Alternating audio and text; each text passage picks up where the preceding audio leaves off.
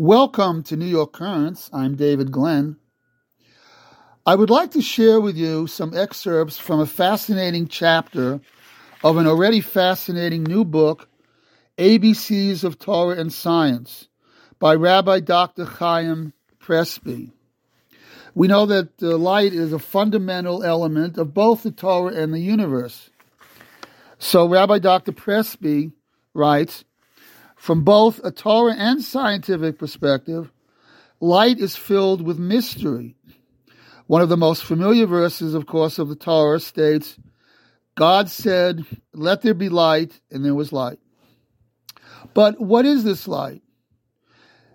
Actually, one of the meanings of the word Torah is derived from the word ora, or light. The Torah is the source of spiritual illumination in our lives and in the world. David HaMelech said, for with you, referring to God, for with you is the source of life. By your light shall we see light. We all desire to view the world from God's perspective as revealed by the Torah. Now, on an even deeper level, the spiritual light of Torah provides this spiritual source of the physical light of the sun and all the galaxies and the trillions of stars of the entire universe. The illumination of Torah and its teachings are also meant for the world as a whole. Our prophets, describing the task of the Jewish people, defined that task as a mission to the nations of the world. Yeshayahu proclaims that the Jewish people are to be a light unto the nations, acting as a guide to help them recognize God and bring about the goal whereby, quote, the world will be filled with the knowledge of God as waters cover the seas. Now, from a scientific perspective, light is electromagnetic radiation that can be detected by the human eye.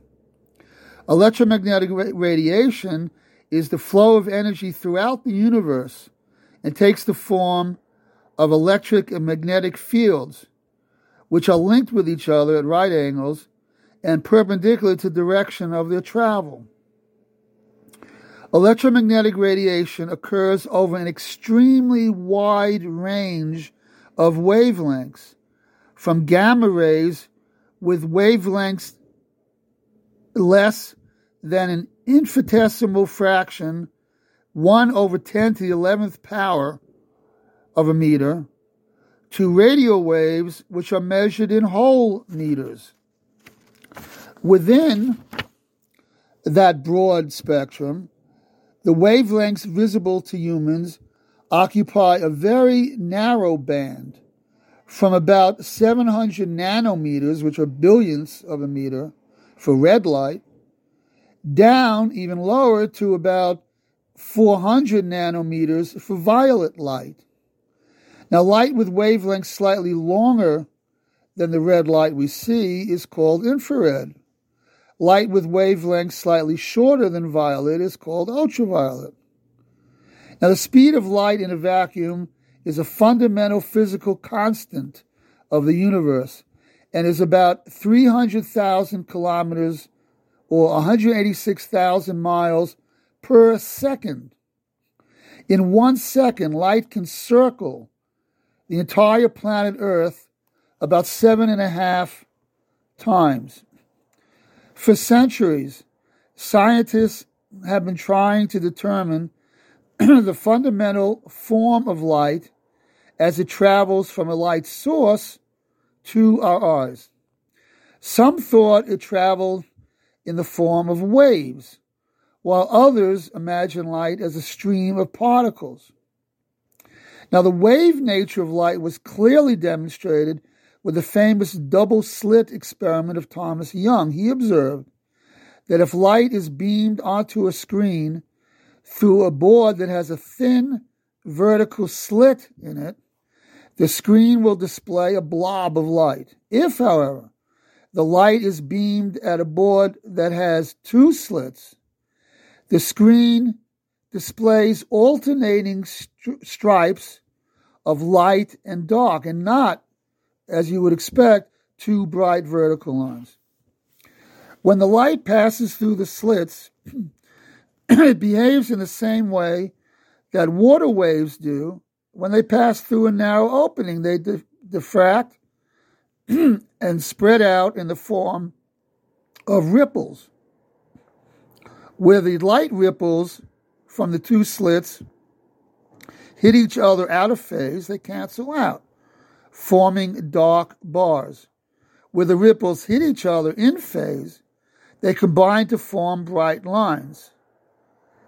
This is compelling evidence of the wave nature of light, similar to when you would throw a pebble into a pond.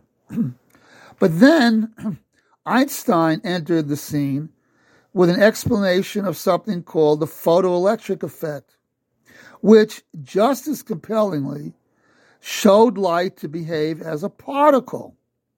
He found that a piece of metal becomes positively charged when it is bathed in visible or ultraviolet light. The atoms in the metal were losing negatively charged electrons. The light delivered enough energy to free some of those electrons, but the electrons could be made to carry more energy simply by changing the color or the wavelength of the light. Electrons released by violet light carried more energy than electrons released by red light. And surprisingly, for a given wavelength, the energy of electrons released was independent of the intensity of the light. To explain this effect, Einstein suggested that light is carried in tiny quantum packets, which he called photons. And the energy of the packet is related to the wavelength of the light. The shorter the wavelength, the more energy it carries. So, violet light packets, or photons, with a relatively short wavelength, carry more energy than red light photons with longer wavelengths. This also explained why simply increasing the brightness of the light did not result in increased electron energy. A brighter light source delivers more light packets or photons to the metal, but does not change the amount of energy that each light packet contains. Visible light is carried by photons, and so are other forms of electromagnetic radiation like X-rays, microwaves, radio waves. Einstein's findings provided strong evidence that light acts like a particle. So, which is it? Is light a wave or a particle, or could it be both?